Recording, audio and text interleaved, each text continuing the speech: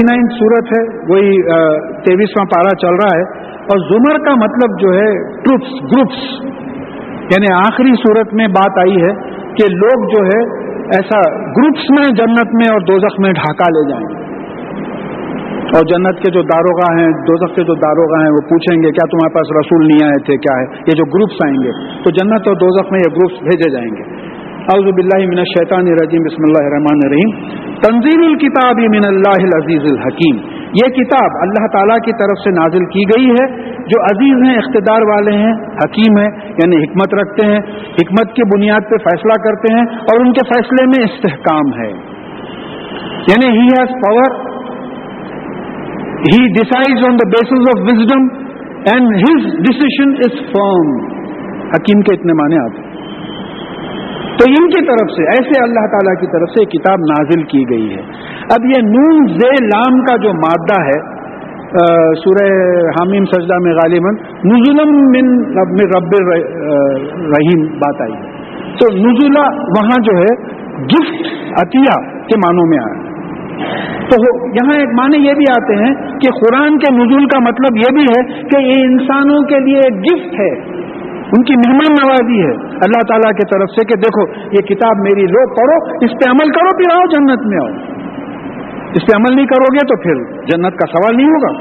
इन्ना अंज़लना इलैकल किताब बिल हक़, बेशक हमने ये किताब हक़ के साथ नाजिल की। यानी हक़ के साथ नाजिल की का एक मतलब ये होता है कि इसके अंदर हक़ भरा हुआ है। We have revealed the book containing the truth, यानी ये ऐसी किताब है, इसमें इसके अंदर जो है पूरा हक़ भरा हुआ है, हक़ के साथ नाजिल की। फ़अब्दुल्लाह मुख़लिसीना लहुद्दीन, तो फिर अल्लाह ताला की गुलामी करो, अपने दीन को खालिक अल्लाह के लिए करके। देखिए और कोई नहीं आएगा, अती अल्लाह व अती रसूल, इस वास्ते हदीस आ रही, सुन्नत आ रही, वैसा नहीं रहता तो वो भी नहीं आती। खालिक अल्लाह के लिए, कुरान में हुक्म है अती अल्लाह व अती रसूल, लिहाजा हम कुरान पे वैसे ही अमल करेंगे जैसे कि रसूलुल्लाह सल्लल्लाहु अलैहि वसल्लम ने हमको बताया है। तो हमको कुरान सीखना पड़ेगा, सुन्नत से वाकिफियत होना पड़ेगा, अहादीस पढ़ना पड़ेगा, और जो है उसके बाद में अमल करना पड़ेगा। तो दीन में किसी और का अमल नहीं होता। अब जरा यहाँ थोड़ा सी बात समझिए और फिर आला खबरदार जान लो, लिल्लाही दीनुल खालिस, दीन ये जान लो कि दीन अल्लाह ही के लिए है, खालिस, और किसी के लिए नहीं है।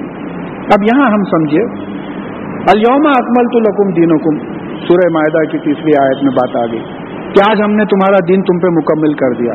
कुरान मुकम्मिल हो गया, अब इसमें कोई एडिशन और सब्ट्रैक्शन नहीं होता, सवाल ही नहीं पैदा।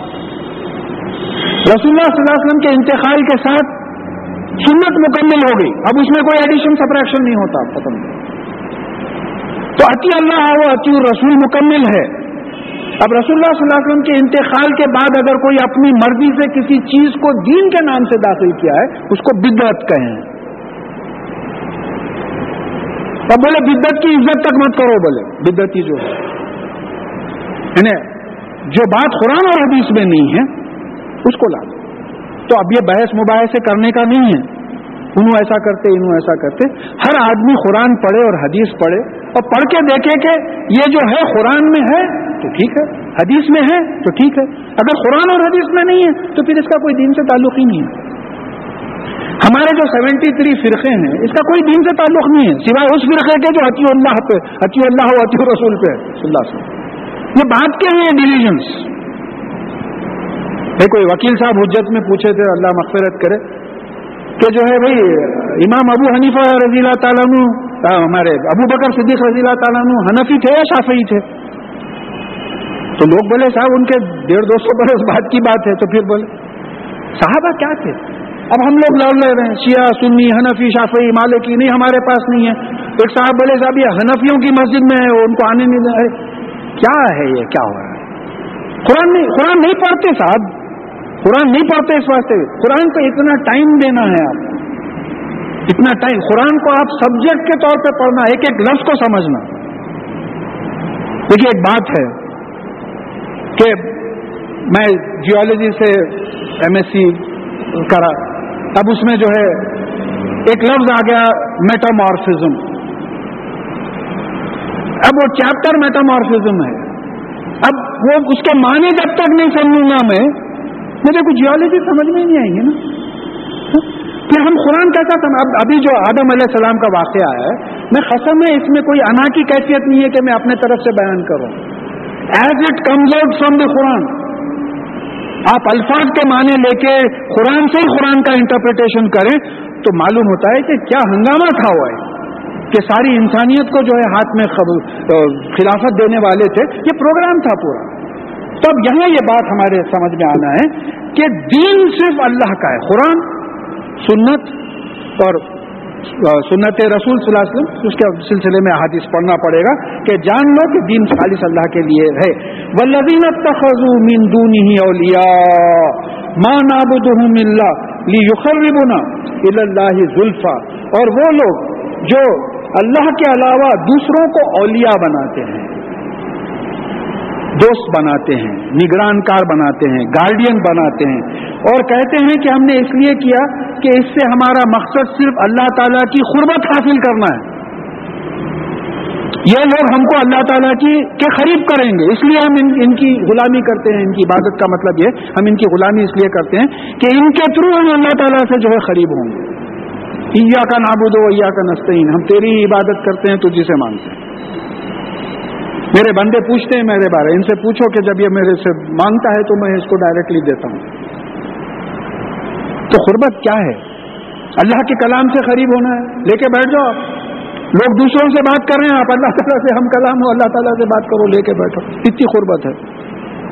تو بولے یہ ہر مذہب میں یہ بات رہی ہے کہ بھئی ہم ان کے قریب اس لیے ہوتے ہیں کہ یہ ہم کو اللہ تعالیٰ کے قریب. ہم پاپی لوگ صاحب، ہم گناہگار لوگ، ہم ڈائریکٹلی کہاں سے جا سکتے؟ بولے وہ منسٹر پی اے کے مثالہ یہ سب باتیں آتی ہیں. تو بات یہاں سمجھنے کی ہے کہ قرآن ہے.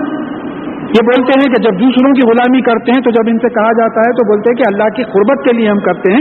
ان اللہ یحکم بینہم فیما ہم فیہ یختلفون. بے شک اللہ تعالیٰ یہ جن چیزوں میں اختلاف کر رہے ہیں اس میں فیصلہ کرے گا.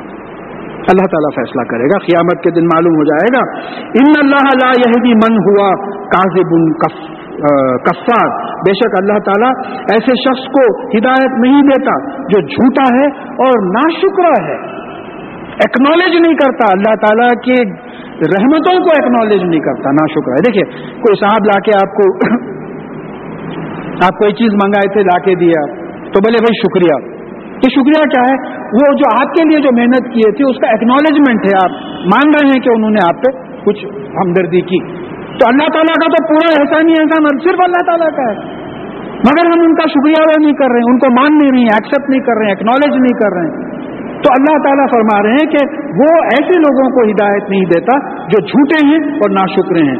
لو اراد اللہ ان یتخذ ولدا لاصطفى مما یخلق ما یشاء. اور اگر اللہ تعالیٰ بیٹا لینے کی خواہش رکھتا، کوئی ایسی بات ہوتی تو اس نے جو کچھ پیدا کیا ہے اس میں سے کسی چیز کو چن لیتا. یہ نعوذ باللہ اتنا بڑا بہتان جو لگائے ہیں اللہ تعالیٰ پہ، بی بی مریم پہ، عیسیٰ علیہ السلام پہ، یہ جو باتیں آئی ہیں، اگر اللہ تعالیٰ چاہتا تو سبحانہ، وہ پاک ہے، وہ بلند ہے، ان تمام چیزوں سے بری ہیں. هو اللہ الواحد القہار. وہ ایک ہی اللہ ہے، the only omnipotent.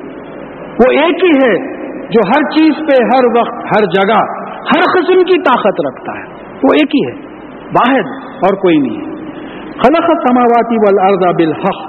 اس نے آسمانوں اور زمین کو حق کے ساتھ ریالٹی میں پیدا کیا، ایک مقصد سے پیدا کیا، تم کو آزمانے کے لیے پیدا کیا. یہ ایک ایلیوژن نہیں ہے. وہ بولتے نہیں صاحب وہ اتنی زور سے تھپڑ مارا اس کو دن میں تارے دکھنے لگے. بولے نہیں، ویسا نہیں ہے. کوئی تھپڑ مار کے نہیں بھیجا ہے. یہ جو تارے، چاند تارے، یہ جو پلانٹس وغیرہ سب دکھتے ہیں، یہ حق ہے. چاند پہ اتر کے دیکھے آپ. اسی مسجد میں یہاں کے پیش امام صاحب اللہ مغفرت کرے، جس دن وہ لینڈ کیا تو وہی کوئی بول رہے ہیں کہ صحیح ہے کیا صاحب، یہ یا فوٹوگرافی کے ترکیبہ ہیں ان لوگوں کے. بھائی ہوتا ہے چاند پہ. تو بولا دیکھیے اس کو اس سینس میں لیجئے کہ یہ جو بتا رہے ہیں کہ خلق السماوات والارض بالحق، ان ریالٹی چاند پہ اتر کے بتائے کہ یہ حق ہے، یہ حقیقت ہے، یہ ایلیوژن نہیں ہے، یہ کسی شاعر کا خیال نہیں ہے، یہ حقیقت ہے. اور پھر یکبر اللیل علی النہار و یکبر النہار علی اللیل. وہ دن کو رات کو دن پہ لپیٹتا ہے اور دن کو رات پہ لپیٹتا ہے. रोटेशन रेवोल्यूशन का निजाम समझा दिए। हम सोते रहे, युकव्विर के माने ही नहीं समझे। युकव्विर का मतलब शमला जैसा लपटते आप, उस तरीके से लपटना। तो शमले में रोटेशन भी होता, रेवोल्यूशन भी होता। शमला पिनाने में रोटेशन भी होता, रेवोल्यूशन भी होता। तो यहां अल्लाह ताला इतना बड़ा एस्ट्रोनॉमिकल प्रिंसिपल समझा है कि रात को दिन पे, दिन को रात पे लपेट देते हैं। अब आप कोई रॉकेट में जाके ऊपर से देखिए कि किस तरीके से साया बढ़ते चले जाता है रोटेट होते हुए, और उस तरफ किस तरीके से रोशनी जो है लपेटते चले जाती है सायों के ऊपर। तो अब हमको समझ में आया 3 डायमेंशनल इमेजिनेशन, जमीन के बाहर जाके भी जो हम ये देख सकते हैं, ये कुरान है साहब। इसको क्या बना दिए किताब को, अल्लाह बस माफ करे हम लोगों को। यानी कैसी कैसी चीजें हैं। फिर आगे बात आ रही है वह सख्तर शम्स वल क़मर, और हमने सूरज और चांद को मुसख्खर कर दिया। काय पे मुसख्खर कर दिया? To follow my laws. आप जिसको लॉज ऑफ नेचर बोलते हैं, हमने उसको मजबूर कर दिया है कि हमारे कानून पे चलो। कभी तुलुए आफ्ताब में देरी हुई, कभी गुरूब आफ्ताब में देरी हुई। भाई आज 7 सितंबर 2003 है, किसी भी साल ले लीजिए आप, आज जिस टाइम पे सनसेट और सनराइज और सनसेट होगा, वो हर वक्त 7 सितंबर को उसी टाइम पे होगा। क्या प्रिसिशन है, क्या मुसख्खर कर दिया। चांद को ले लीजिए आप, बराबर 28-29 डेज का जो है टाइम रहता। महीने की गिनती आप उससे करते, और घड़ी की गिनती जो है आप सूरज से करते। गांव में अभी ये चलता है। फिर सूरज की रोशनी है, सूरज की गर्मी है, उतनी ही गर्मी देता है जितना हमारे जिंदा रहने के लिए काफी है।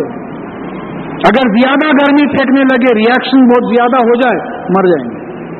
अगर रिएक्शन कम हो जाए हाइड्रोजन और हीलियम के कन्वर्शन का, मर जाएंगे, सर्दी से मर जाएंगे। तो रोशनी नहीं होती, मेरे से बाहर की रोशनी बाज़ वक़्त बर्दाश्त नहीं होती, गर्मा में जो है अजीब हिसाब होता। अगर रोशनी ज्यादा फेंक दे तो अंधे हो जाए, रोशनी कम कर दे तो दिन में टटोलने लगे। तो ये तमाम कानून के मुसख्खर कर दिया। तो कुल्लू यजरी ली अजली मुसम्मा, और ये तमाम मूव कर रहे हैं पानी की तरह, कश्ती की तरह, एक वक्त मुकर्रर तक। कब बोल रहे हैं? 1450 बरस पहले बोल रहे हैं, जब जमीन को साकिन समझा जाता था, बताया जाता था कि सूरज मूव कर रहा है। तो एरिस्टोटल या गैलीलियो कोई बोला था ऐसा उल्टा है बोले तो उसको कत्ल कर दिए थे, उन्हें सही बोला था तो कत्ल कर दिए थे। साइंटिस्ट का तो ये वो रहा। तो अब ये 1450 बरस पहले बोल रहे हैं। अब मैं आपको ये बताऊं कि जमीन के अतराफ, जमीन पे अगर इक्वेटर पे कोई है तो 1041 माइल्स पर आवर की रफ्तार से वो घूम रहा है, और फिर सूरज के अतराफ 6600 माइल्स पर आवर के हिसाब से सूरज के अतराफ जमीन के साथ घूम रहा है। और फिर planetary system centre of Milky Way के अतराफ 7,20,000 माइल्स पर आवर के रफ्तार से घूम रहा है। और फिर ये पूरे गैलेक्सीज, ग्रुप्स ऑफ गैलेक्सीज, यानी एक कॉमन सेंटर से जो धमाका हुआ था, जो फैल रहे हैं, तो बाद गैलेक्सीज डिस्कवर हुए हैं जो 1,50,000 किलोमीटर पर सेकेंड, आवर की बात नहीं रही है। ये तमाम हम एक्सपीरियंस कर रहे हैं, बैठे हुए हैं। क्या कुदरत है, क्या शान है। आप बोलेंगे क्या झूठ बोल रहे हैं, घर को जाके बोले तो बीवी बोलेंगी कौन है अगर झूठे बातें सुना है वैसे। ये मेजर कर रहे हैं सो बात। अरे यहाँ गाड़ी चलते चलते जरा धक्का लगी तो मालूम होता है कि अरे आप बच्चे को बोलते मियाँ जरा देखो आहिस्ता चलो, ऐसा भी क्या है। यानी 30 से 40 किलोमीटर पर आवर हुआ तो आपको मालूम हो रहा, ये 1500 किलोमीटर पर सेकंड आपको नहीं मालूम हो रहा। क्या कुदरत है खुदा की। एक ही बात याद रखिए, पैगंबरों के जो वाकयात कुरान में आए हैं, ये समझाने के तुम पैगंबरों का साथ दोगे तो जन्नत में जाओगे, नहीं दोगे तो जो है तुम पे अज़ाब नाजिल होगा यहाँ भी और आखिरत में। अरे जो कायनात का डिस्क्रिप्शन आया है वो इसलिए है कि तुम इस कायनात से मुझे पहचानो। मैं चला रहा हूं ये कारोबार। गाड़ी में लेके निकल के बोले साहब ये घर भी मेरा है। अच्छा, थोड़ी दूर के बाद बोले वो जो बाग दिख रहा है ना वो भी मेरा है। फिर जरा आउटस्कर्ट्स पे गए, बोले ये फार्म मेरा है। उधर से वापस आते वक्त बोले ये मल्टी स्टोरी फ्लैट भी मैं बनाया। अब उन्हें जैसा जैसा बोलते जा रहे हैं मेरी हालत पतली होते जा रही कि भाई ये क्या पैसे वाले लोग हैं, भाई ये कितना दौलत, क्या दौलत है उनकी। तो इनके कारनामों से ही तो आप उनकी बड़ाई आपके दिल में बैठी। तो ये कायनात की बड़ाई से अल्लाह ताला की बड़ाई का अंदाजा लगाएं आपके। इन्नल्लाह बिकुल्लि शैइन मुहीता, बेशक अल्लाह ताला हर चीज को अपने अहाते में, अपने कब्जे में लिया हुआ है, हर चीज को घेरे हुए। तो क्या शान है। नाउज़ुबिल्लाह, अल्लाह माफ करे, हम तो अल्लाह ताला को मस्जिद में बंद कर दिए। یعنی مسجد میں آئے تو بڑے احترام سے، باہر نکلتے پھر وہی گالی گلوچ شروع ہوگی، بلکہ بعض وقت وضو کرتے، اس واسطے ممانعت ہے، وضو کرتے وقت بات مت کرو، وضو کرتے وقت باس کو گالیاں دیتے بیٹھے ہوئے. ارے یہاں مسجد میں تو چھوڑو اس کا ذکر. جتنا ذکر ہم دنیا والوں کا کرتے ہیں اتنا ذکر اگر اللہ تعالیٰ کا کر لیں تو ختم ہے، زندگیاں بدل جائیں. اب یہاں آگے بات آ رہی ہے کہ اعلیٰ هو العزیز الغفار، جان لو وہ اقتدار والا ہے اور بہت گناہوں کو، بہت زیادہ گناہوں کی سزا سے بچانے والا ہے، بہت زیادہ بچانے والا ہے سزاؤں سے. خلقکم من نفس واحدہ، تم کو ایک نفس سے پیدا کیا ہے. کیا شان ہے. اس وقت 6 بلین پاپولیشن ہے دنیا کا، کتنے بلین گزر گئے نہیں معلوم، کتنے بلین آنے والے ہیں. کس سے پیدا کیا؟ نفس واحدہ. یا نفس واحدہ بولا، کئی چیزوں سے مل کے ایک بننا واحد ہے. تو آدم علیہ السلام میں ہم تمام لوگوں کے جینس تھے. اسی کو سورہ اعراف کی 172 174 آیت میں کہا کہ ہم نے آدم کی اولاد کی پیٹھ سے ان کی ذریات نکالے، معلوم ہوتا ہے کہ جینس نکالے، اور ان سے گواہی لی، بتاؤ کیا میں تمہارا رب نہیں ہوں، پالنے والا نہیں ہوں. سب نے گواہی دی کہ آپ ہمارے پالنے والے ہیں. اللہ تعالیٰ نے کہا کہ میں یہ گواہی اس لیے لے رہا ہوں کہ کل تم قیامت کے دن شرک نہ کرو اور یہ نہ کہو کہ ہمارے باپ دادا شرک کرتے تھے اس لیے ہم شرک کر رہے ہیں. تو ذمہ داری ہمارے پہ ہے. تو نفس واحدہ. پھر احادیث میں بات آئی کہ آدم علیہ السلام کی پشت سے اللہ تعالیٰ نے تمام اولاد کو نکالی. وہ سیدھی طرف دیکھتے اور ہنستے تھے، بائیں طرف دیکھتے اور روتے تھے. سیدھی طرف پورے جنتی تھے، بائیں طرف پورے دوزخی تھے. یہ سیدھی طرف والوں میں بعض کے چہروں پہ چراغ یعنی روشنی تھی. تو معلوم ہوا کہ آپ کی اولاد میں یہ پورے انبیاء. تو یہ حدیث ہے. یہ منکر حدیث بولے ارے میاں یہ کہاں سے؟ پڑھو بھائی، پوری سائنس بھری ہوئی ہے، حدیث میں پوری سائنس بھری ہوئی ہے. یہ کتاب ایسی ہے جس میں کوئی شک نہیں ہے. اس عقیدے سے پڑھو تو کھل کے آئے گی کتاب. آپ فزکس کی کتاب پڑھ رہے ہیں، بول رہے ہیں کیا غلط لکھ دیا کہ بولے، تو کیسا آپ اس سے کچھ لکھ سکیں گے؟ کوئی کتاب ایسا نہیں پڑھتے جس طریقے سے بے حرمتی سے قرآن جس طرح پڑھا جاتا ہے، کوئی کتاب نہیں پڑھے گا. دنیا میں سب میں بڑی کتاب قرآن، اور دنیا میں سب میں کم سمجھی جانے والی کتاب قرآن. کوئی کتاب آپ اپنی زندگی میں قرآن کے علاوہ پڑھے ہیں جو آپ نہیں سمجھتے؟ قسم کھا کے اٹھ کے بولیے آپ کہ ہاں بھائی میں ایک انگلش ناول پڑھا تھا، میں اس کا ایک لفظ بھی نہیں سمجھا. ہر چیز کو آپ نہیں پڑھے تو رکھ دیے پڑھے تو پھر ایک پیراگراف پیچھے سے پڑھتے ہو، ہیروئن کہاں گئی تھی کہ نہیں معلوم، بلکہ بھول گیا میں کاروبار. تو ایک قرآن ہے جس کو آپ سمجھ کے نہیں پڑھتے. تو یہاں یہ بات آ رہی ہے کہ جو ہے تم کو ایک نفس سے پیدا کیا اور یہ گواہی بھی لی. ثم جعل منها زوجها، اور پھر اسی سے اس کا جوڑا بنایا. کیسا بنایا جوڑا؟ اب بس بولتے ہیں کہ سیدھی پھسلی سے جو ہے آدم علیہ السلام کی بیوی ہوا وہ بنائی گئی. اب ہمارے پاس کوئی ثبوت ہونا، بھائی سائنٹسٹ کو تو ثبوت ہونا. آپ گلاب کا جھاڑ اگر گھر میں ہیں تو اس کی ایک شاخ کاٹیے، ایک برانچ کاٹ کے اس کو ذرا چھل کے بازو لگائیے اور برابر اس کو پانی دیتے جائیے. تھوڑے دن کے بعد وہ شاخ سے بھی گلاب کا جھاڑ نکلے گا. ایک معمولی گلاب کے جھاڑ سے آپ ایسا کر سکتے ہیں، اللہ تعالیٰ آدم علیہ السلام کے ساتھ ایسا نہیں کر سکتا. تو دیکھیے ان اللہ علی کل شیء قدیر، بے شک اللہ تعالیٰ ہر چیز پہ قدرت رکھتا ہے. آپ یہ مان کے چلیں گے تو بہت سی باتیں سمجھ میں آئیں گی. نہیں آپ یہ نہیں مانیں گے تو پھر معجزے تو سمجھ میں نہیں آئیں گے. اللہ مغفرت کرے، معاف کرے. بعض ہمارے علماء ایسے ہیں جو بہترین کام کرے ہیں دین میں لیکن معجزوں کے قائل نہیں. بھائی جو قانون بناتا ہے وہ قانون توڑنے کی بھی اقتدار رکھتا ہے. قانون جو بنایا، میں زندگی بھر لکڑیاں پھینکتے، میں کیا چھوڑیے دنیا کے سب میں بڑے سائنٹسٹ ایک کانفرنس کر کے اگر لکڑیاں پھینکتے رہے تو سانپ نہیں بنا سکتے. مگر اللہ تعالیٰ موسیٰ علیہ السلام کے ہاتھ سے کئی وقت بنوائے، کئی وقت، ایک وقت نہیں کئی وقت بنوائے. ایک اپنے پاس سامنے ڈیمانسٹریٹ کرے کوہ طور پہ، ایک موسیٰ علیہ السلام کے دربار میں ہوا، پھر جادوگروں کے کمپٹیشن میں ہوا. ایک وقت نہیں ہے سر، 3 وقت تو قرآن سے ثابت ہے. تو یہاں جو ہے بات یہ کرنا ہے کہ انہیں سے جو ہے ان کا جوڑا بنایا. وَأَنزَلَ لَكُم مِّنَ الْأَنْعَامِ ثَمَانِيَةً أَزْوَاجًا، اور تمہارے لیے 8 جوڑے نازل کیے. اب علماء کا یہ خیال ہے کہ یہ بھیڑیا، بکری، اونٹ اور گائے، یہ جن کے جو جوڑے ہوتے ہیں وہ 8 ہوں. یہ انزلہ، اب یہاں پرابلم ہو گیا کہ اوپر سے نیچے اتارا. انزلہ کا مطلب یہ ہوتا ہے نزولن. اگر آپ دیکھیں سورہ حامیم سجدہ کی جو ہے 32ویں آیت ہے، اگر آپ نزولن دیکھیں تو تمہاری مہمانی کے لیے، تمہارے انٹرٹینمنٹ کے لیے تمہارے کھانے پینے کے لیے جو ہے یہ 8 جوڑے بنائے. یخلقکم فی بطون امہاتکم خلقا من بعد خلق فی ظلمات ثلاثہ. اور پھر تم کو تمہاری ماؤں کے پیٹوں میں جو ہے پیدا کیا، ایک خلقت کے بعد دوسری خلقت. ایک خلقت کیا تھی؟ مٹی سے آپ اناج اگائے، وہ اناج کھانے سے ایک سپرم بنا، ایک بنا، مرد کا بھی اور عورت کا بھی ایک تخلیق ہوئی. سپرم بنانا کوئی بنایا آج تک؟ کوئی سپرم بنایا؟ یہ جتنے آپ کے ٹیسٹ ٹیوب بیبیز کی بات ہو رہی ہے اور یہ آپ کے کلوننگ کی جو بات ہو رہی ہے، یہ پورے مرد اور عورت کا سپرم اور ایگ لے کے، مرد کا بھی نطفہ عورت کا بھی نطفہ لے کے کر رہے ہیں. کسی نے آج تک نطفہ نہیں بنایا، کریشن نہیں ہوا. تو ایک کریشن یہ تھا کہ ہم نے نطفہ بنایا مرد اور عورت کا، اور دوسرا کریشن یہ تھا کہ ان کو جوڑا، زائگوٹ بنے وہ، اور پھر ماں کے رحم میں ان کی خلقت ہوئی، ڈیولپمنٹ ہوا. اور پھر ایک جگہ آ گیا کہ اس میں کیا بڑھتا ہے کیا گھٹتا ہے ہم اس کا علم رکھتے ہیں. کوئی حمل کرنے والی اس کا حمل واضح نہیں ہوتا ہے، یعنی ڈیلیور نہیں کرتی، ہمارے علم سے ہم کو معلوم ہوتا ہے. یہ کیا کیا؟ فی ظلمات ثلاثہ، یعنی 3 اندھیروں کے پیچھے. تو اب یہ جو بالکل سائنٹیفک فائنڈنگ ہے، میں ٹرمز بھی وہی لکھا ہوں کہ پہلا کور کیا ہے؟ ایبڈومینل وال، اوپر کا.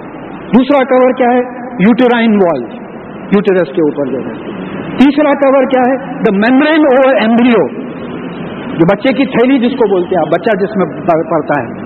تو بھائی یہ 1450 برس پہلے یہ کیسا بولے پھر؟ اگر یہ خالق کائنات کی کتاب نہیں ہے تو کیسا بول سکے؟ یہ تو حال میں ڈسکور کرے سو ہے. میرا جہاں تک علم ہے مشکل سے 100-150 برس ہوئے ہوئیں گے جب یہ بات کھل کے آئی ہے.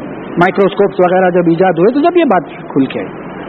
لہٰذا مورس بوکے نہیں، یہ آپ کے ایمبریولوجی کی ایک کتاب عبد المجید زندانی صاحب ان کی آتھرشپ میں لکھے، پروفیسر اسمتھ، یہ جب کویت گئے تھے تو ان سے کچھ جواب سوال ہوا تھا، تو کسی نے مجھے وہاں کی کٹنگ بھیجی تھی.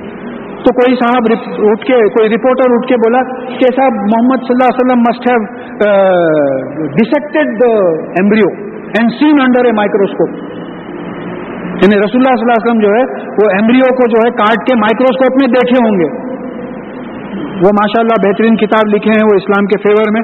انہوں نے جواب دیا کہ بھائی مائکروسکوپ تو 150-200 سال پہلے کی بات ہے.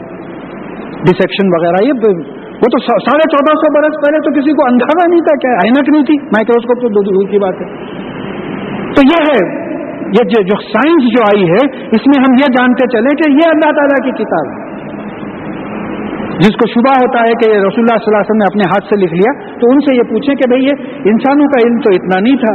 ذالکم اللہ ربکم لہ الملک، یہ ہے اللہ تمہارے پالنے والا، اسی کی بادشاہی ہے.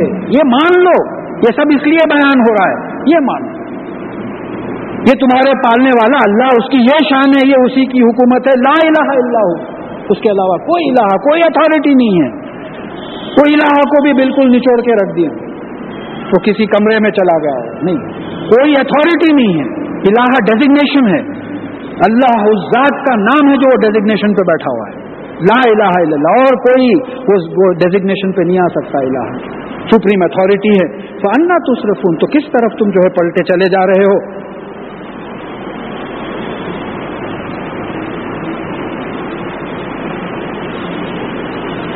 ان تکفروا فان اللہ غنی عنکم، اور اگر تم ناشکری کرو تو اللہ تعالیٰ تم سے غنی، انڈیپینڈنٹ ہے، لاپرواہ ہے، تمہاری عبادت کی ضرورت نہیں ہے. بعض احادیث میں بات آئی ہے کہ اگر سارے لوگ عبادت چھوڑ دیں تو اللہ تعالیٰ کی شان میں کوئی فرق نہیں ہوتا، اور ساری مخلوق اگر عبادت کرنے لگے تو اس کی شان میں کوئی فرق نہیں ہوتا. ولا یرضی لعبادہ الکفر، اور اللہ تعالیٰ اپنے بندوں کے لیے ناشکری پسند نہیں کرتا. وَإِن تَشْكُرُوا يَرْضَهُ لَكُمْ، اور اگر تم شکر ادا کرو تو یہ تمہارے لیے پسند کرتا ہے. تو جیسا ایک حدیث میں بھی مفہوم آیا کہ انسان کی 2 کیفیتیں اللہ تعالیٰ بہت پسند کرتے ہیں. جب لے کے آزماتے ہیں تو صبر کرتا ہے، جب دے کے آزماتے ہیں تو شکر کرتا ہے. لیکن صبر تو مجبوری میں کرتا، شکر نہیں کرتا. یہ بڑی خاص بات ہے. فوراً وہ آگے بات آ رہی ہے، اس کو جو سمجھایا گیا ہے، وَلَا تَزِرُ وَازِرَةٌ وِزْرَ أُخْرَى، اور کوئی بوجھ اٹھانے والا کسی اور کا بوجھ نہیں اٹھائے گا. یہ جو ایمان اور عمل کا جو بوجھ ہے، ماں باپ نہیں اٹھائیں گے، بچے نہیں. یہاں ذرا वजन चीज रही तो बच्चों को बोलते मियाँ जरा उठा दो, नहीं, बात समझने की है। सब अपना अपना वजन गुनाहों का जो है उठा के आएंगे। सुम्मा इला रब्बिकुम मर्जिउकुम फयुनब्बिउकुम बिमा कुंतुम तामलून, और फिर तुम तुम्हारे अपने पालने वाले अल्लाह ताला की तरफ पलटाए जाओगे तो वो तुमको जो कुछ तुम किया करते थे उसकी खबर दे देगा। कैसा देगा खबर? ये फरिश्ते हैं लिख रहे हैं, कुरान और हदीस से बात साबित है। ये दिमाग में मेमोरी है जिस पे हर चीज रिकॉर्ड हो रही है। मैं कई बार बोला हूं कि मेरे इन्फेंट्स में स्कूल में एडमिशन का वाकया मुझे याद है, इतने बरस गुजर गए अब तक याद है, मेमोरी पे रिकॉर्डेड है।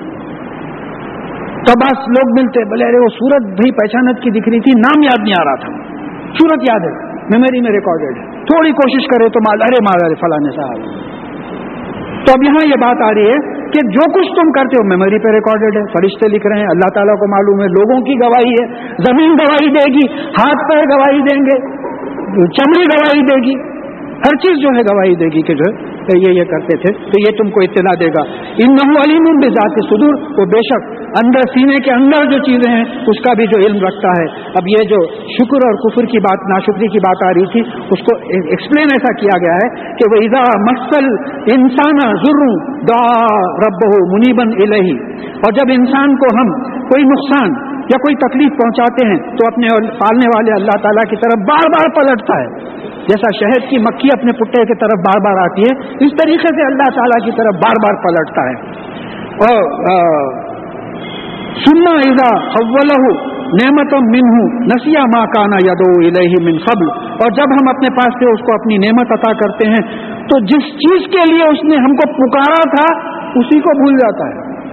यहां तो रोना आता कि हम सबकी कैफियत है, बीमार पड़े हुए हॉस्पिटल में पड़े हुए हैं, ना बस ऐसी इनके सारी तबीयत में या अल्लाह आप ही करना वैसे, और कोई कर ही नहीं सकता, आप ही करना, ऐसी कैफियत, नुकसान है, गुर्बत है, परेशानी है। तो अब यहां ये बात याद रखना है कि ये इंसान की साइकोलॉजी को अल्लाह ताला बता रहे हैं, साइकोलॉजी को भी मिस नहीं करें कि जब हम तुमको लेके आजमाते हैं तो बार बार हमारी तरफ पलटते हो, दुआ करते हो, और जब हम वो चीज देते हैं तो जिस चीज के लिए तुमने दुआ की थी वो तक भूल जाते हैं। वजाला लिल्लाहि अंदादन लियुज़िल्ला अन सबीली, और फिर जब हम उसको उसकी नुकसान को, उसकी तकलीफ को दूर कर देते हैं तो ये क्या करता है, अल्लाह ताला के मसावी बराबर लोगों को खड़ा करता है, दूसरों को खड़ा करता है ताकि उसके रास्ते से दूसरों को गुमराह करे।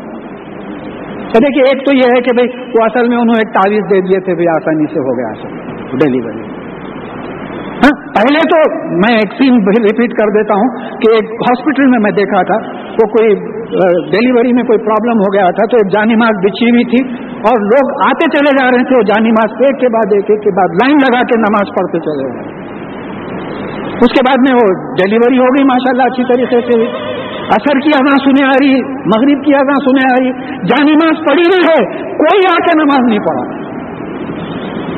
इत्तेफाक से ऐसी जगह बैठा था, वो सीढ़ियों के पास था, तो पूरा दिख रहा था, मैं यही सोच रहा था कि या अल्लाह हो गई डिलीवरी, अच्छी हो गई, अब क्या जरूरत है नमाज की, अब क्या हुआ, अब बातें हो रही। तो असल में भाई देखो, वो अच्छा करे उसको बुला लिए, वो डॉक्टर, उसका हाथ साफ है, पहले बोला नहीं था उसको बुलाना भाई, अभी पहले तो आप कुछ और कारोबार कर रहे थे, अल्लाह ताला से दुआएं मांग रहे थे, अब उसके अंदाजा, ये जो बात आ रही है वह जाला लिल्लाही अंदाजा, अब अल्लाह ताला के इक्वल्स बना दे रहे हैं। बड़ा हाथ साफ है भाई, वो लेडी डॉक्टर का, कैसा देखो बोले, बोल उन्होंने तो जवाब दे दिए थे, बोले अजी जवाब उन्होंने देना है, इन्हों क्या देते जवाब, उन्होंने खुद मरे तो उन्होंने अपनी मौत को नहीं टाल सकते।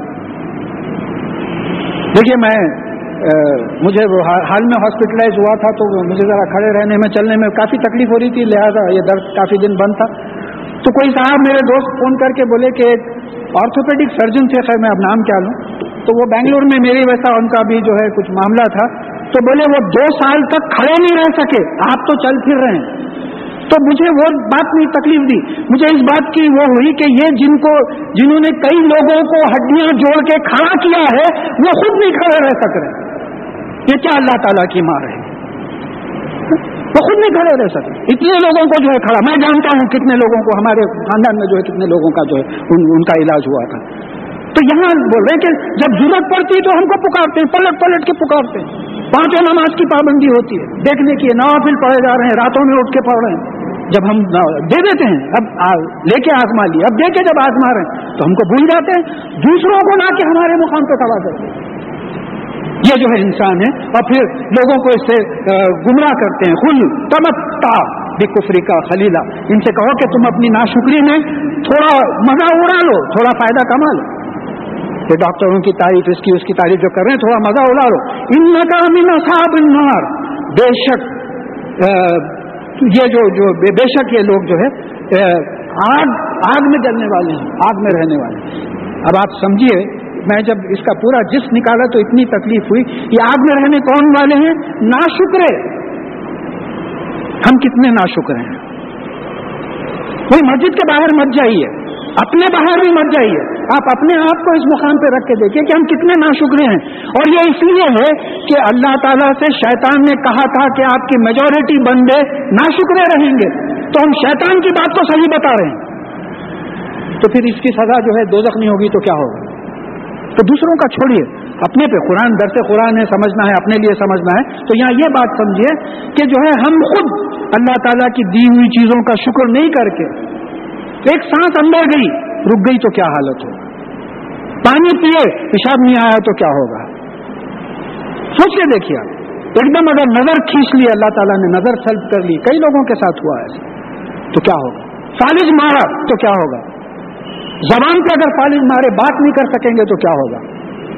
تو یہ باتیں سوچ کے دیکھیے کہ ایک ایک جوڑ کا شکریہ ادا کرنا ہے اللہ تعالیٰ کا۔ 360 کا جیسا بولتے ہیں کہ تو تمام نیکیاں جو ہے دن بھر کرنے کی کوشش کریں، قرآن اور حدیث پہ عمل کریں۔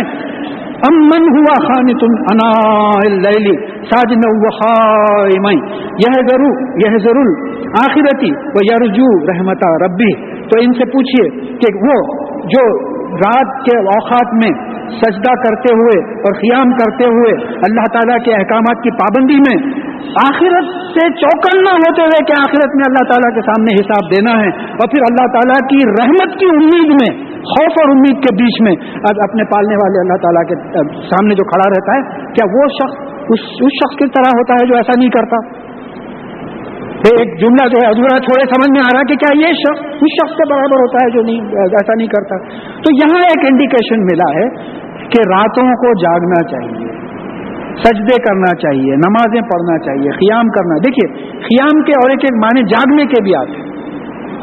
اب اس میں تلاوت قرآن ہو، نمازیں ہوں۔ اب رسول اللہ صلی اللہ علیہ وسلم صحابہ کو قرآن کے کافی صورتیں یاد کی پڑھ لیا کرتے تھے، بھائی کچھ نمازیں پڑھ لیں، کچھ قرآن پڑھے، کچھ حصہ رات کا نکال دیں کہ رات کے جاگنے والوں میں شمار ہو جائے۔ دیکھیے پرائم سیریل میں سمجھتا ہوں 11 بجے ختم ہو جاتے ہیں۔